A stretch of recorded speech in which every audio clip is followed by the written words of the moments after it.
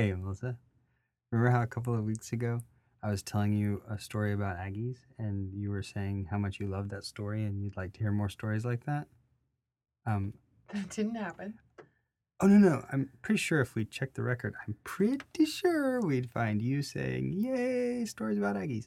So, since I aim to please and since I live to serve, I've got another one for you. So, there was. Wait, I'm sorry. Do you want me to do a podcast with you? Shh, don't- it's very rude for you to interrupt me in the middle of a riveting story. So there's this burning building, and wait, you remember about Aggies? Should I refresh your memory about what Aggies are? No, I know what an Aggie Okay, is. great. So there's this burning building, and there's this mom in the upper story of the building, and she's holding a little baby, and the baby's crying, and the mom is freaking out, and the fire trucks are there, but their ladders aren't tall enough; they can't reach her, and then all of a sudden, this Aggie walks by. And it's not just any Aggie, but he is like the football hero.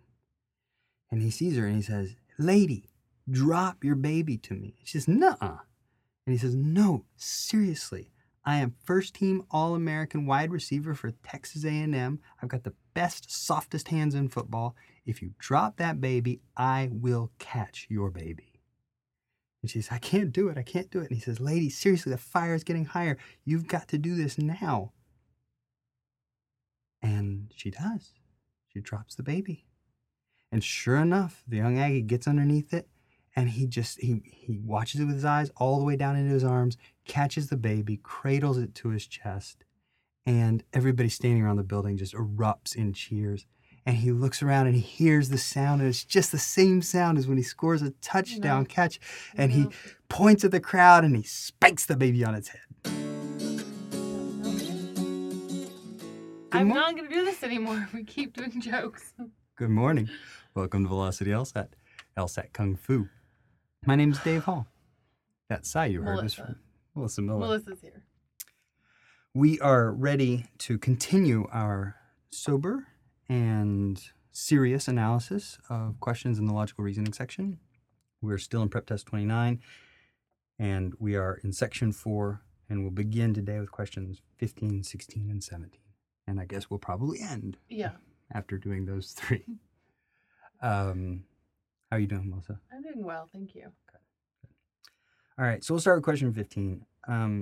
Do you recognize that question? Well, having read it once and then looking back at it, I do recognize it from the first read. Do you want to know what type of question it is? Yeah. I'm not completely certain that we've actually seen this yet. I don't. Probably if we've seen it, we've probably seen one type of it. I've called this a role question. No, so I don't remember.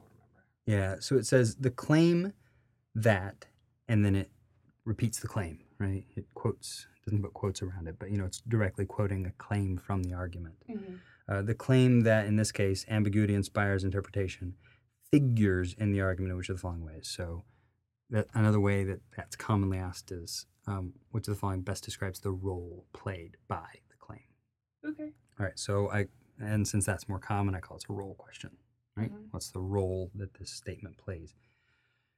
So... how common are these?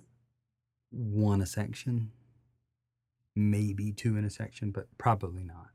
Okay. All right, you ready to read it and then we'll talk about it? Mm-hmm. Let's do that. Okay, so having read this passage, what is the main conclusion of the argument? Things that are ambiguous are open to interpretation. Right. In other words, the first sentence of the passage. Mm-hmm. Ambiguity inspires interpretation. Why does this author believe that? There's a saying, we are the measure of all things, and then it says that there have been different interpretations of that saying. Yeah, that saying is an example. Mm-hmm. So she believes that ambiguity inspires interpretation. She believes this because of things like this example of this saying, we are the measure of all things. Mm-hmm. Right.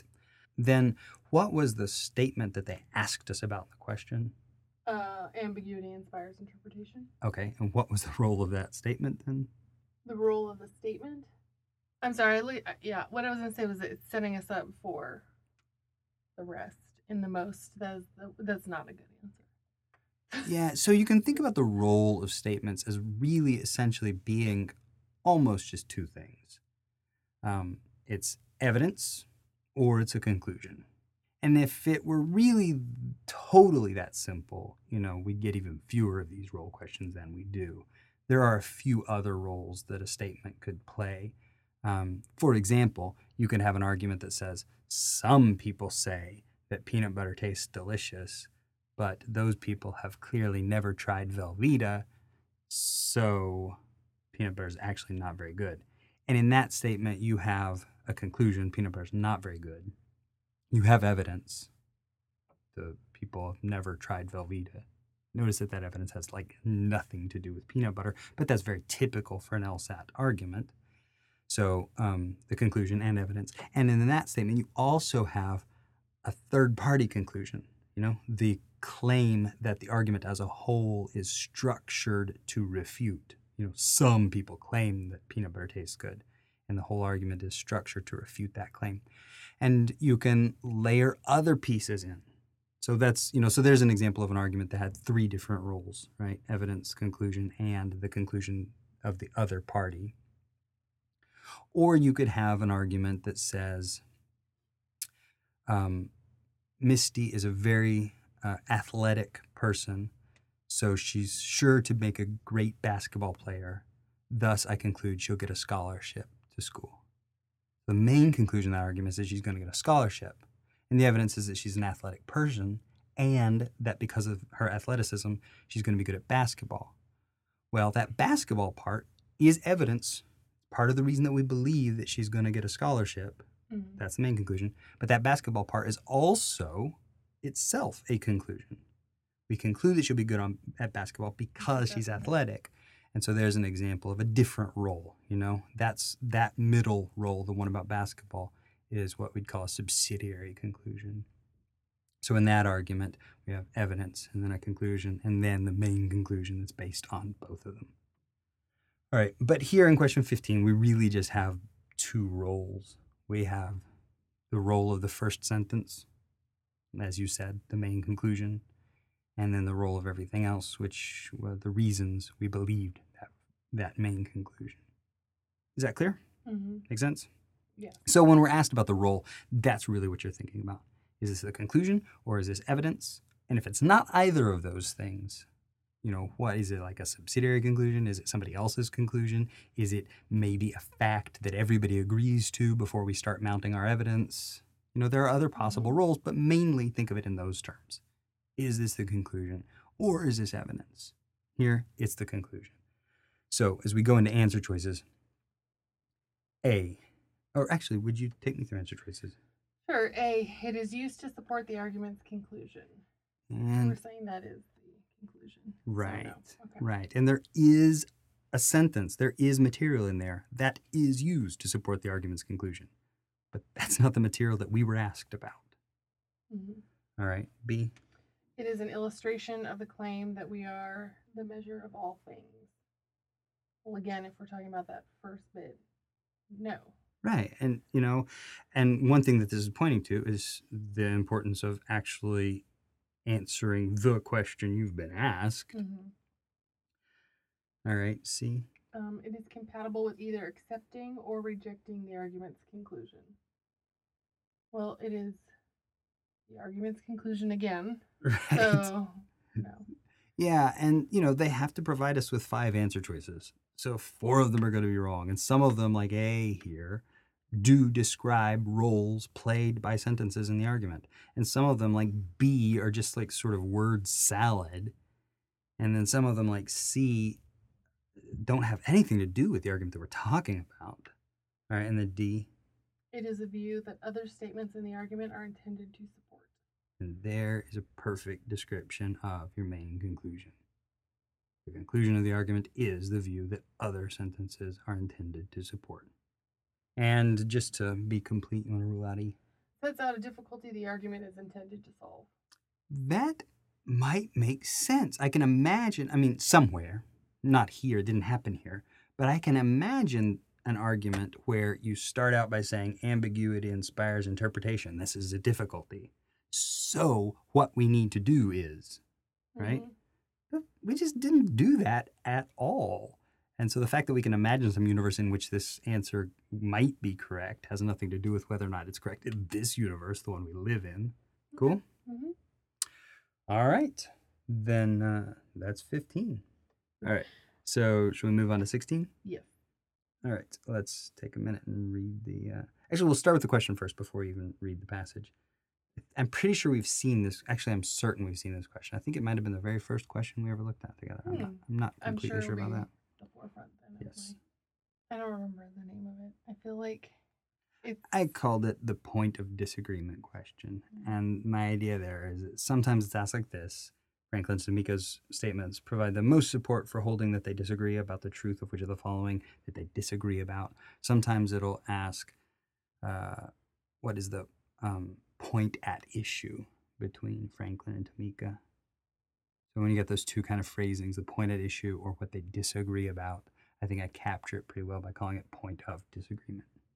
So in either case, the question is asking us for something that we know completely, that we can demonstrate.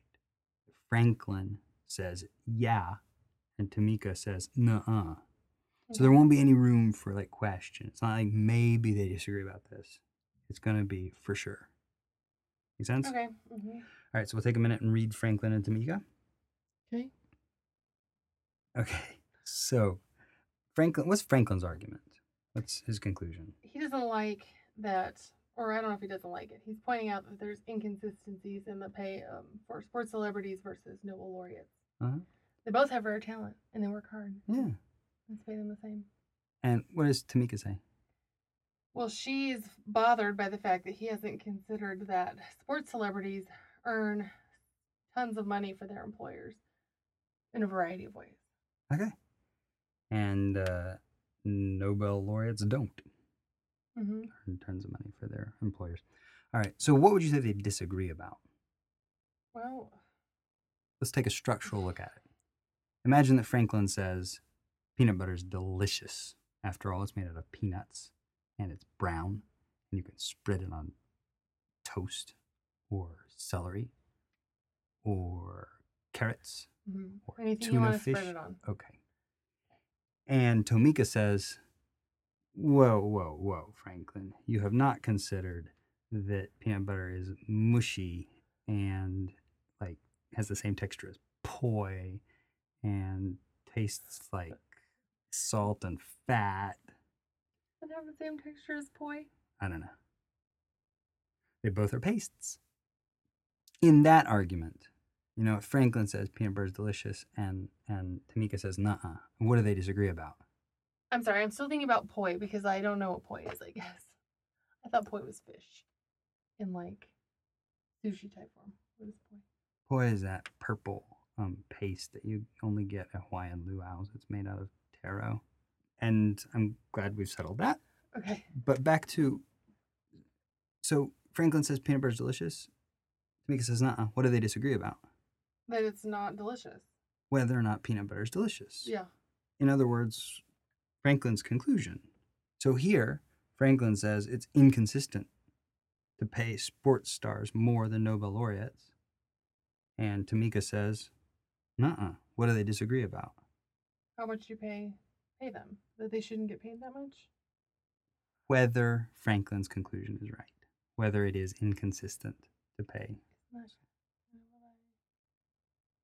Kind of, but it matters. The difference matters because Franklin, and I think you might have even pointed this out, Franklin doesn't tell us how much we should pay them.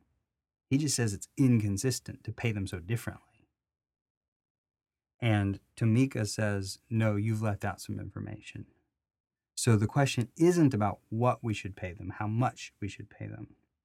It's about whether or not it is consistent or inconsistent to pay them so differently.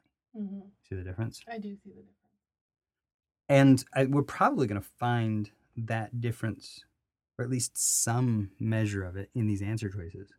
And so that really helps before you even start going into answer choices to have that conception of what the right answer really looks like. And here, They disagree about whether or not it is consistent. Does that seem totally clear? It seems clearish. Clearish? Yeah.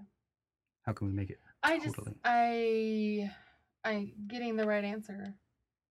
You want me in this moment to sort of have the right answer before I go to the answer choices.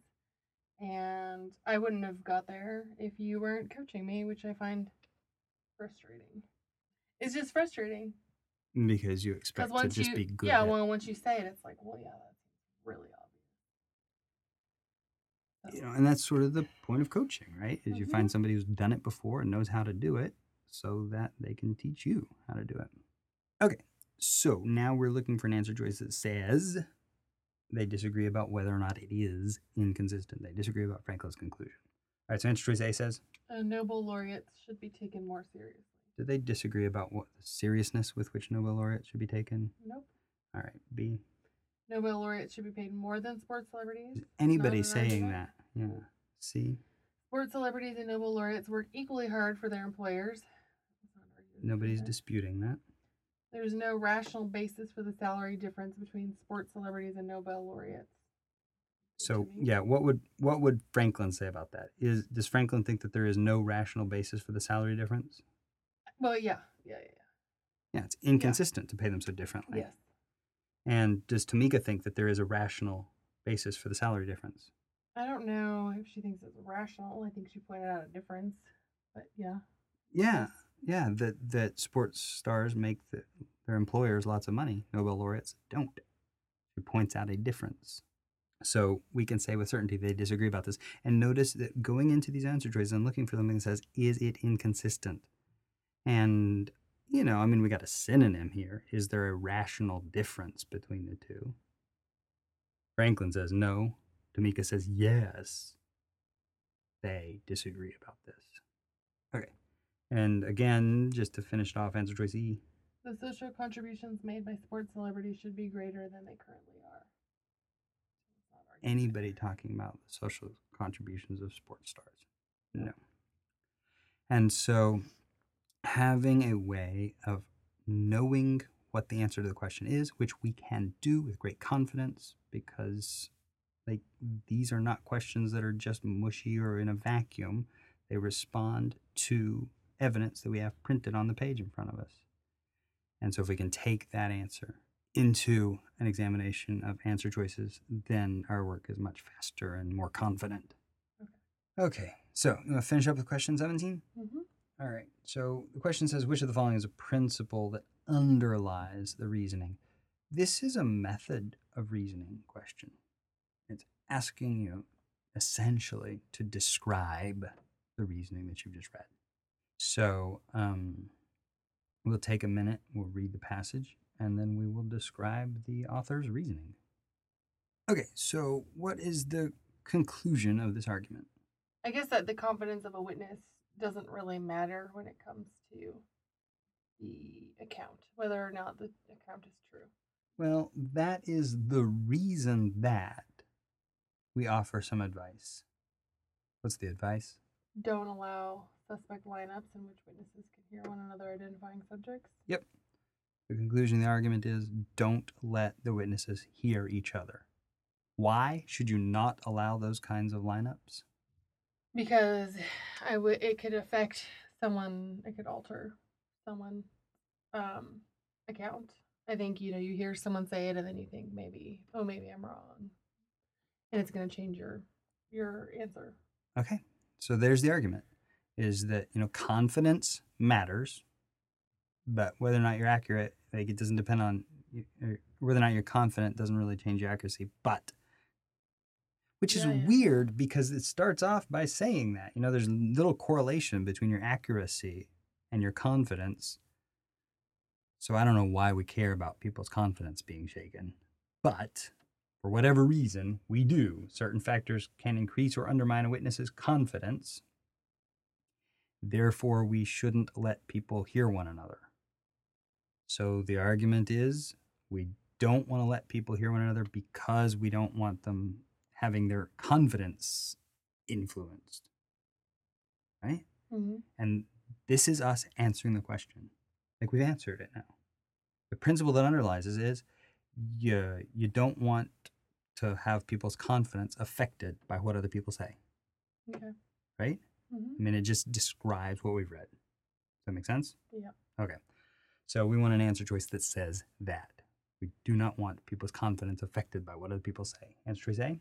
The confidence people have and what they remember having seen is affected by their awareness of what other people claim to have seen.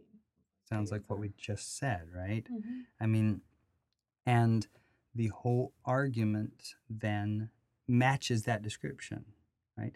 Because this arguer believed that that confidence is affected by hearing other people, because the author believes that, she's offering this advice to the police officers: don't let the witnesses hear each other. All right. I guess we'll look at other answer choices just to maybe, if anything seems attractive to you, we can get rid of it. B? Unless an eyewitness is confronted with more than one suspect at a time, the accuracy of his or her statements cannot be trusted. Feels like it's adding a new element that might change the way we looked at that paragraph above. Yeah, and if we're adding a new element, then we're not describing what we've read. We're Mhm. doing something different. All right, see? If several eyewitnesses all identify the same suspect in a lineup, it is more likely that the suspect committed the crime than if only one eyewitness identified the subject. That's a cool fact. But it doesn't have anything to do with what we job. just read. All right? Mhm. Police officers are more interested in the confidence witnesses have when testifying than in the accuracy of the testimony. It's the opposite. Yeah, I'm not. It would seem like it's probably the opposite, right? Mm-hmm. And yet, I'm not even sure that that's the case. Like, there's nothing in here to tell me what police officers prize, so that's not a very good description. Plus, as we talked about earlier, the passage started by saying there's not any strong correlation between what your confidence level is and the accuracy of your statements. So, I don't know what this is talking about, but it doesn't seem to have anything to do with what we just read. And E? The accuracy of an eyewitness account is doubtful if the eyewitness contradicts what other eyewitnesses claim to have seen. And that's the thing with bad answers. They are bad just because they're wrong. I mean, this just doesn't have anything to do with what we just read. We just read something that says you don't want their confidence affected, so don't let them hear other people. It's not about the accuracy of their statement, it's about the confidence in that accuracy. So if we're going to give an adequate description of the passage, it has to be about that confidence, not about the accuracy. Does that all make sense to you? It does. All right. So I have a question. Let's say Yes. I'm bad at role questions. Uh-huh. Is there somewhere where I don't have to go through in order, but I can find role questions and then just work on role questions? Yeah. In the resources section of our website, there is a question type generator, Okay. and it's got every question arranged by type. So you can search for just role questions, and it'll give you a list of all the logical reasoning questions that are role questions. Okay. So my next question is, if I'm bad at all question types, is it smart to do it where I would like do role questions and then I would do point of disagreement questions and just go through in chunks, or is it better to go through the way we do it for the videos or for the podcast? Whatever makes you feel better. Because I can definitely see an argument for isolating some kinds of questions and working on them specifically. That makes perfect sense. But at the same time, on test day, you're not going to get a section of role questions. Mm-hmm. And so you're going to have to be able to develop the skill to switch quickly between different tasks. And so it makes some sense to me to just take sections as they're built, and work on, so that you're working on multiple tasks. Yeah. Each one, in isolation, but switching between them. Okay. So, And I don't know that I have a strong prescription in either direction there.